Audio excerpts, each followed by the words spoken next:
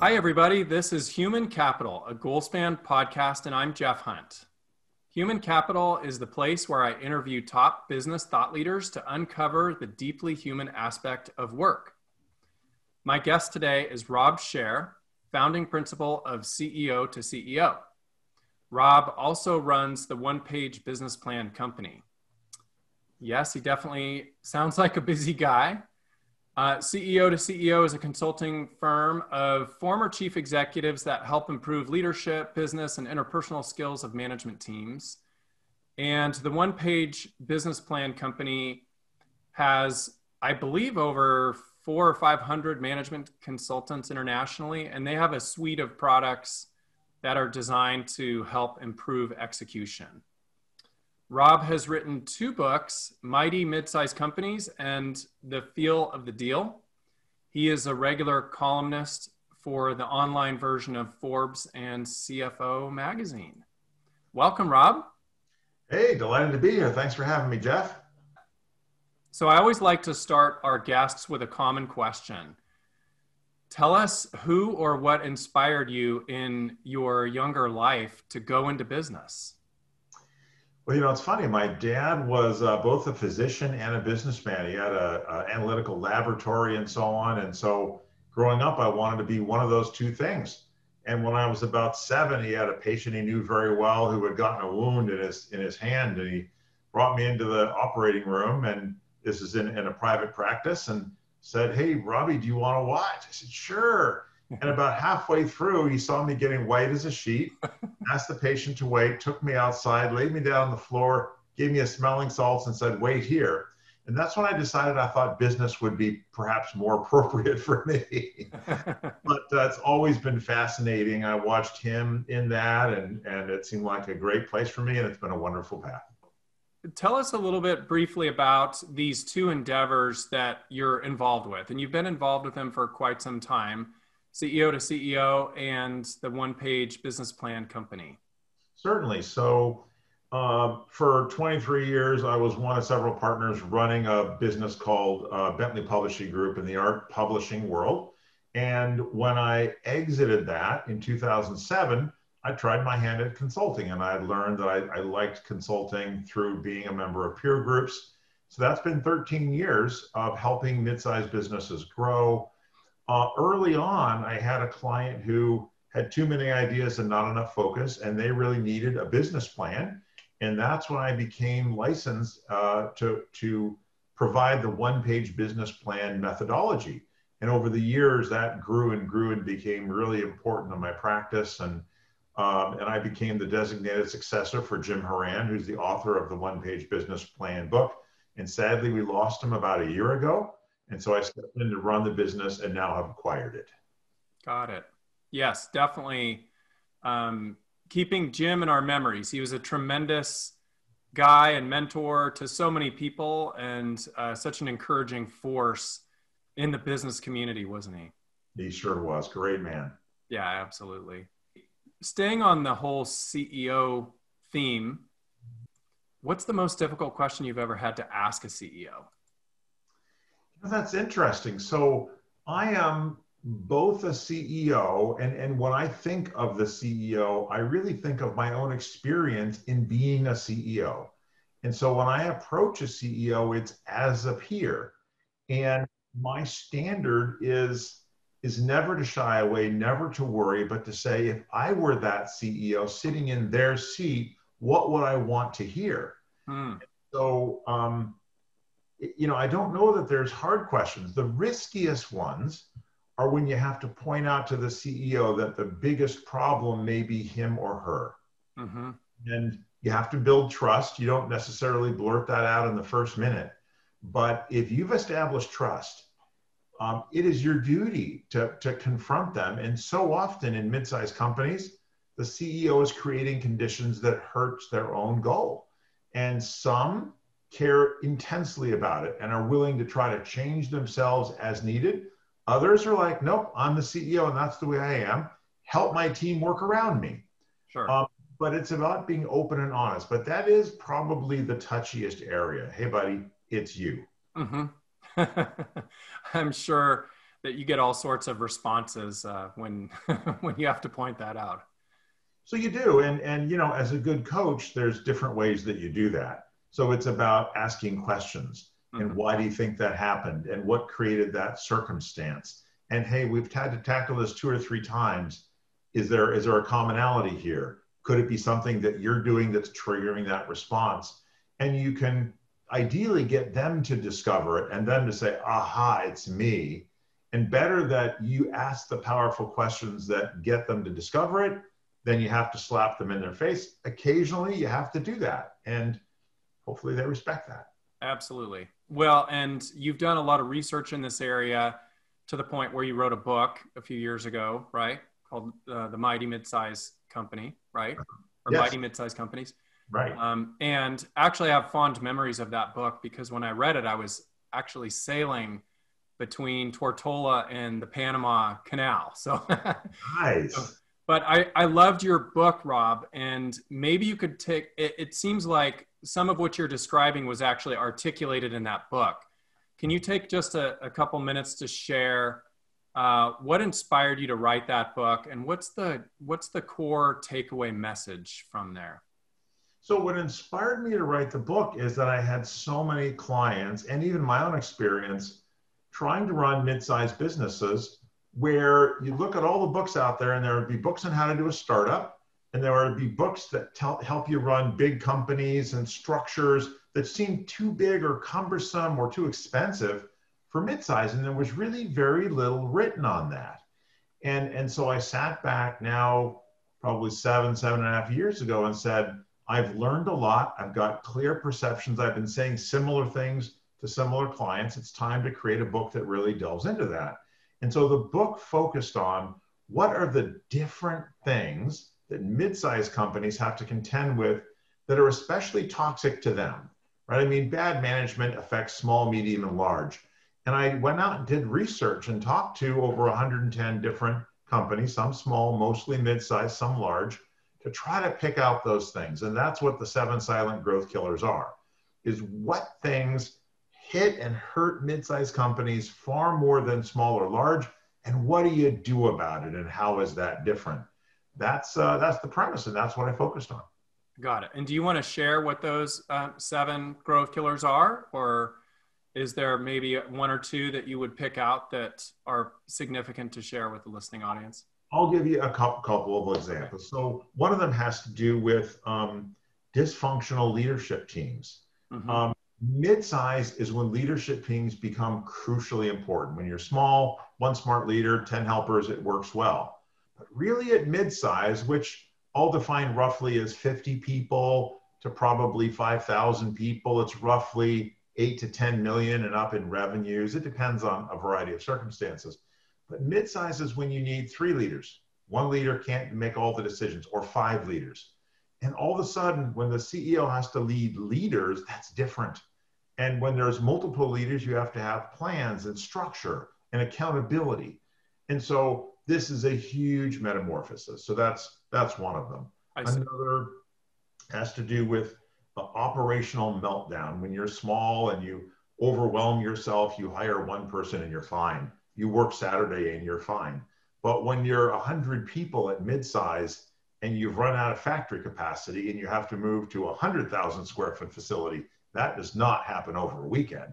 Right. And so there's this discipline of execution, of planning and looking further ahead into the future so you can start your plans earlier, that small companies never had to learn. And so that's new in mid-size. And boy, it hurts when you've sold too many new clients.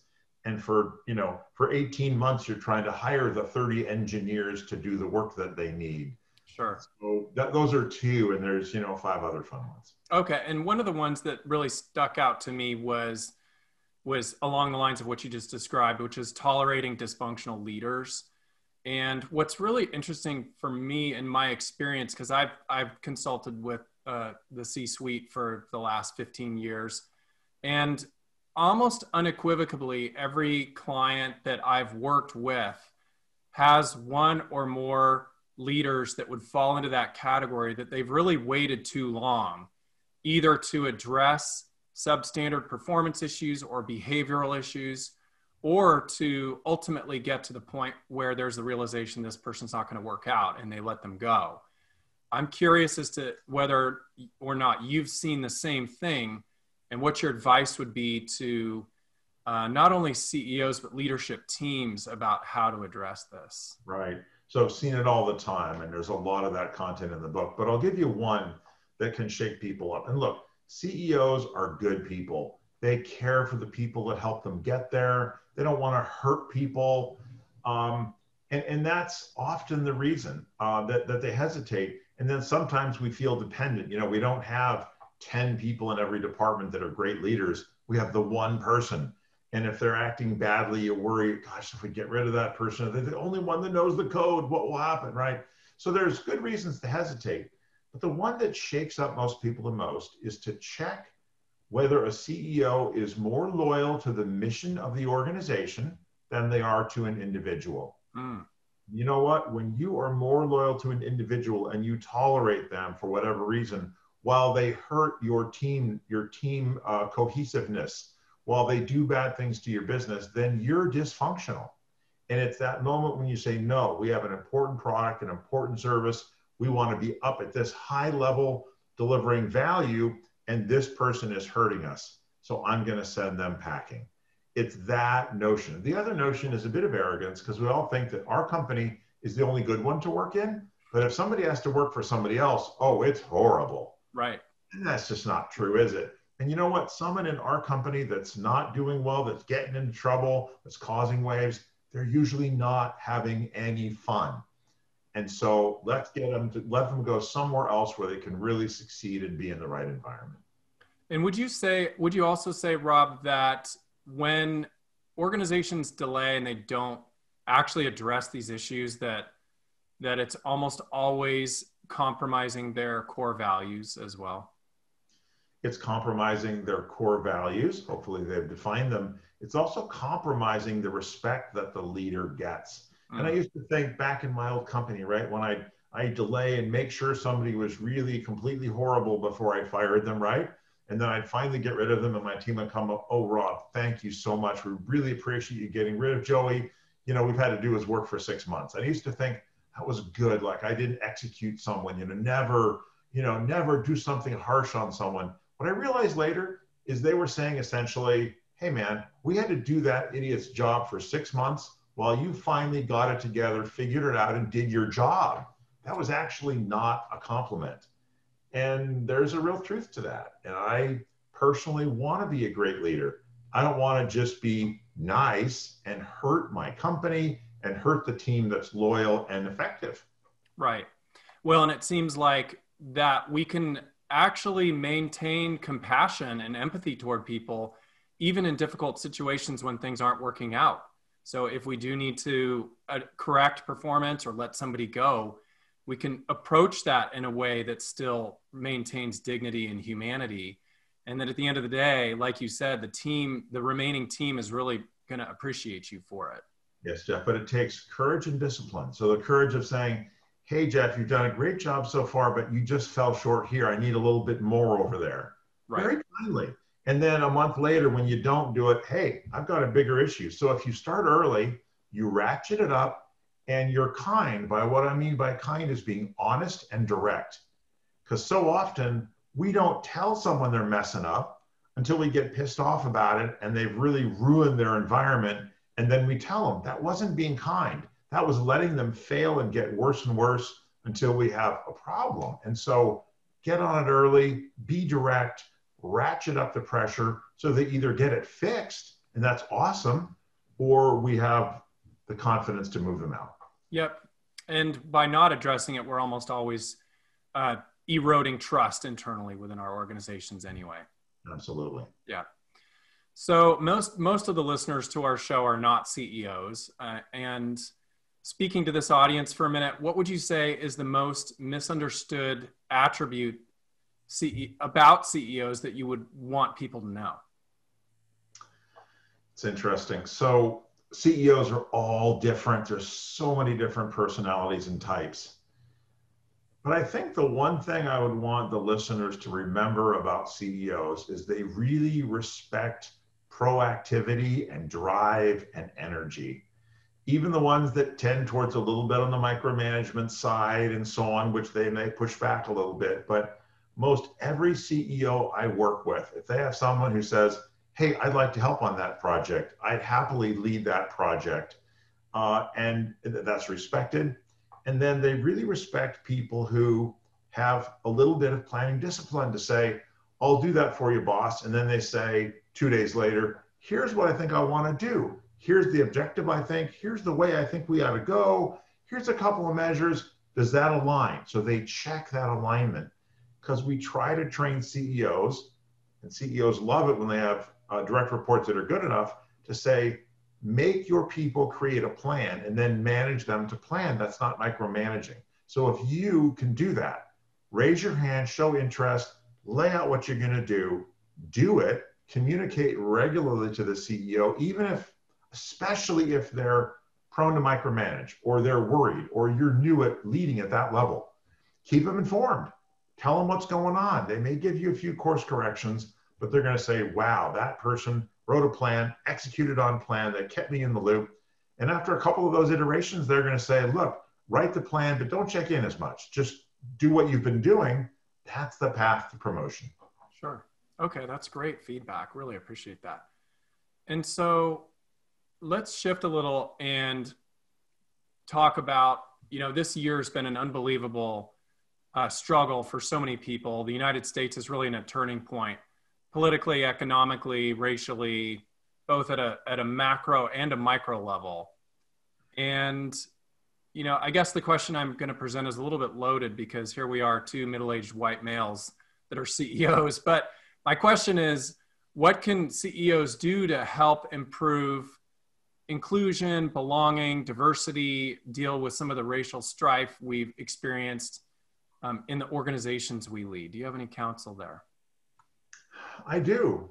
So part of it, well, maybe all of it ties back to development.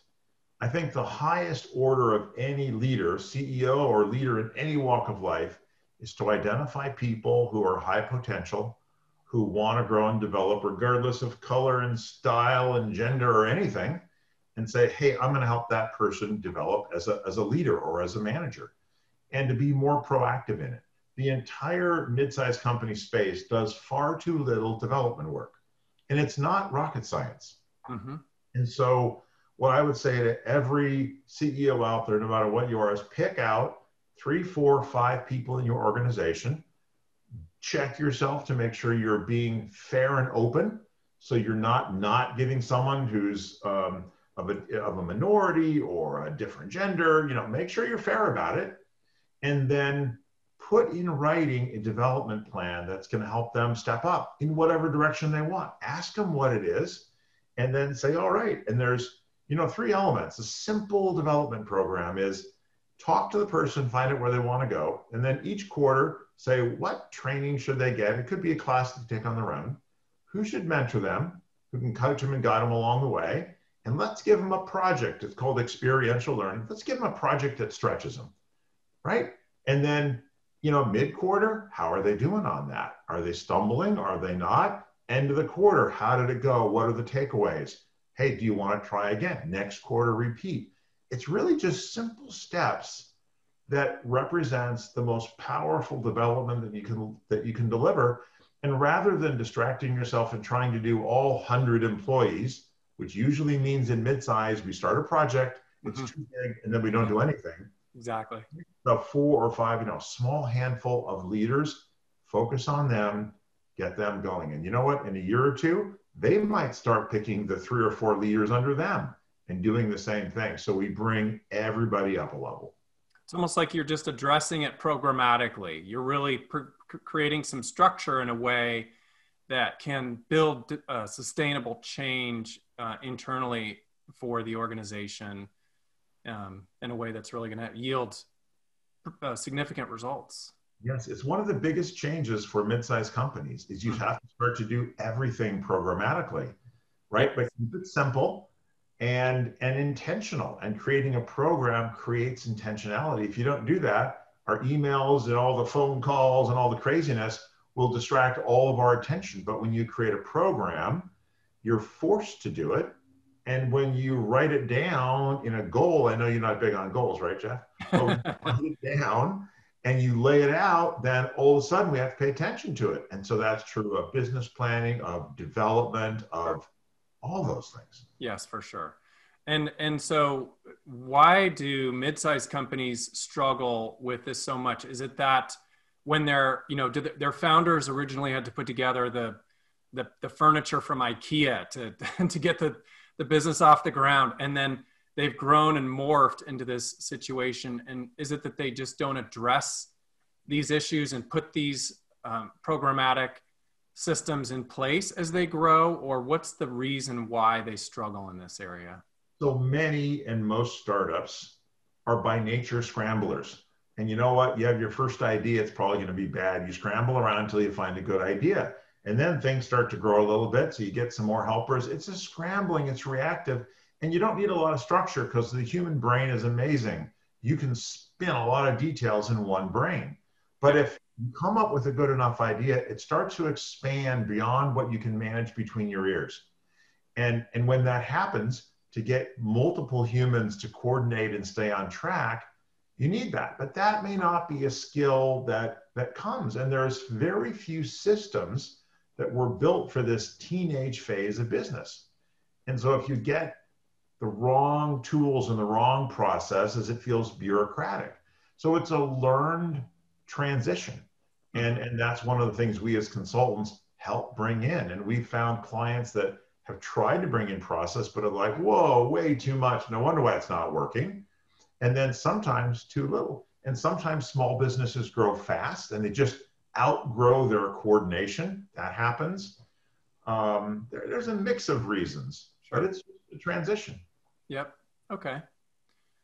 So sometimes CEOs will leave culture creation internally to HR instead of really leading the charge in that area of creating cultures that ultimately have the goal of reducing turnover and maximizing, having high performance from teams and individuals. And what do you suggest that CEOs could do, and leaders in general, because it often falls to the entire executive team to help create, sustain, and manage culture? What do you suggest that they could do to do better in this area? So, first of all, I love great HR leaders. They are super powerful. And much of this process that's needed at midsize involves HR and people. And so, boy, if you have a strategic HR leader, worth their weight in gold. At the same time, management, all managers manage people, right? And people stay and love their job, not because they love the HR leader, it's because they love their manager. Mm-hmm. So the number one duty of all of management is to lead people and lead their people and do all those kinds of things. So I agree completely that it is management's responsibility to decide culture and values, to deliver it and execute it and live it themselves, and then defend it, to not have people that would wreck it or ruin it or change it into something else. Mm-hmm. So that is management's philosophy. Now, at 100 people, you may have a leader in HR which trains the trainers, which coaches the management team and helps them reflect on how to do that. But it shouldn't go around the management team, because otherwise, what are managers managing? Like the widgets, the widget making. Right. People in almost every business are what's critical.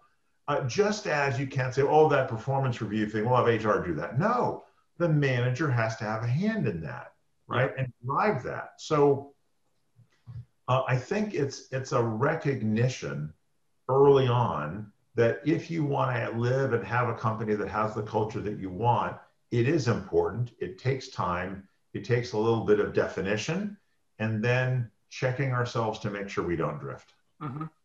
And really the expectation from the very top of the organization that you're going to continue on those processes, wouldn't you say?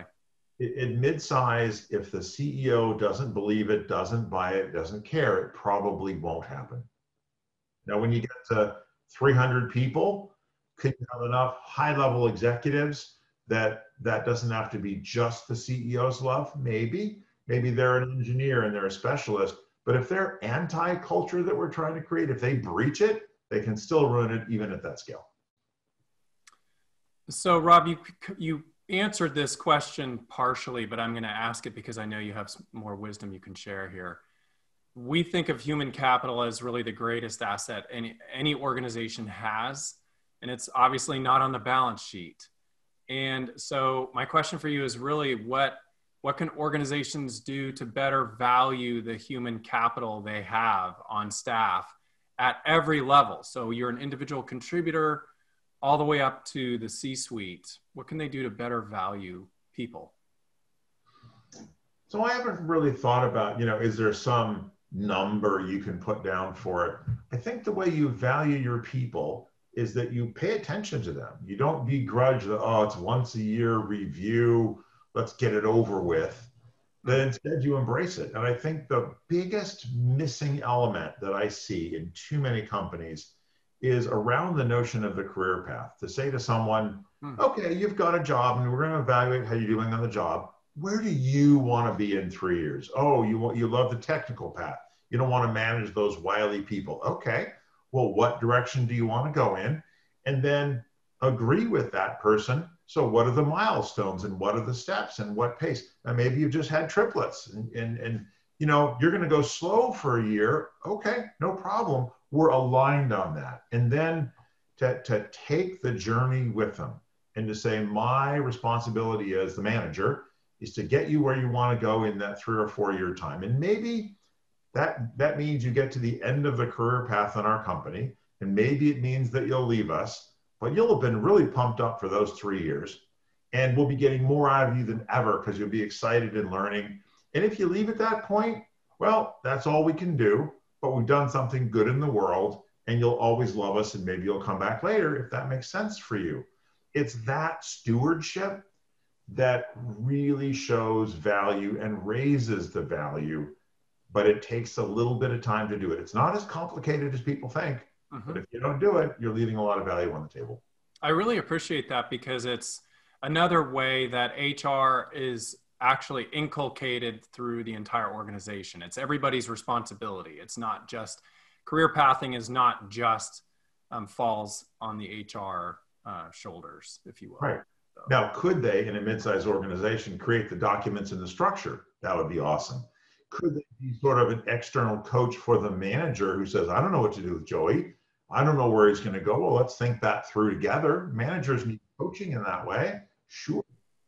Yeah, providing that critical guidance. So when you look back on this year, Rob, with the pandemic, what changes do you see that companies have made based on the pandemic that are here to stay?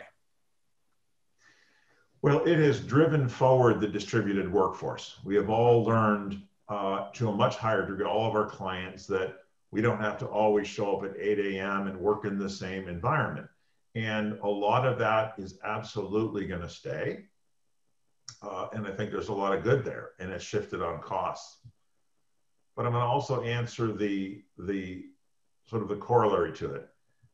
I think the power of human contact and humans really coming together is still very powerful. It may become a more rare skill or a more rare occurrence.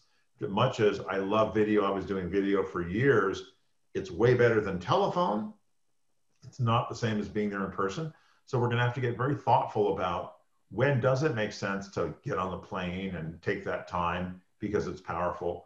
The second thing that is still lacking for so many of our clients is on the business development side.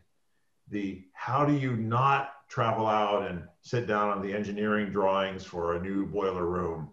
There's things in finding new clients and building trust. The answer isn't fully there. It doesn't work quite as well in video. And so there is some big challenges around it, but there will be big rewards for the people that figure out how to do more without physically traveling around the globe. Mm-hmm. Okay, great. Let's jump into some lightning round questions. So I'm going to ask you some quick questions, top of mind answers. are all we're looking for. How's that sound? I'm ready. The first one is, as we finish out this difficult year, what are you most grateful for? The health of my family and the people that I know. Rob, who is one person you would interview if you could, dead or alive? You know, I've always just been so impressed with Nelson Mandela and just how he could lead the way he did, be in prison for so long and come out and be a mensch and a great leader that he was. I would just be so interesting. I loved reading his book. What's your favorite non-work activity?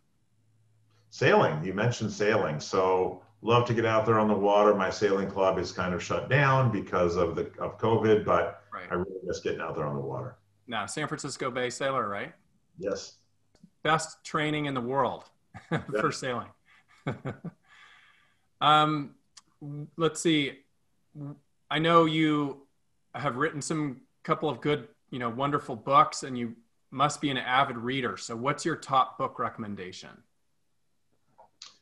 Wow, another tough one. I'm not reading as much as I would like. And it doesn't have to be new. And what's the most significant book that you've read that you can think of over your career? One that's coming to mind is called The Work of Leaders, and it's part of the work that we do. But it really helps people understand that there's different modes of leadership and how to lead in those modes. Really some great takeaways. Fantastic. Tell us what the best piece of advice you've ever received is. Pay it in early. Better to do it right, do it early, and defer rewards because it just gets easier as life goes on. Isn't that true? What are you most hopeful for in 2021? A vaccine and a return to positive normalcy, along with hopefully a less divisive political environment in the U.S. Amen, brother. Absolutely agree. Okay, so Rob, what is, summarizing our conversation here, if you had to come up with the single most important thing that you want our Human Capital listeners to take away from our talk today, what would that be? The one that's coming to mind is find high potential people and develop them. Invest a little bit more in that, help people get better, do better, become better, pays big dividends for your company and for the world. Very valuable piece of wisdom. So, well, Rob, thank you so much for joining us today. I really appreciate all the wisdom you shared with our audience. I wish you the very best of holidays and a wonderful new year. Hey, thank you much. Same to you, Jeff, and thanks for having me on. You bet. Thanks for listening to the show this week. We release a new episode of Human Capital on the first and third Tuesday of each month. I would really like to know what you thought of this episode. Send your comments to humancapital@goalspan.com. Human Capital is produced by Goalspan. Subscribe wherever you get your podcasts, and please share this podcast with your colleagues, team, or friends. Thanks for being human, kind.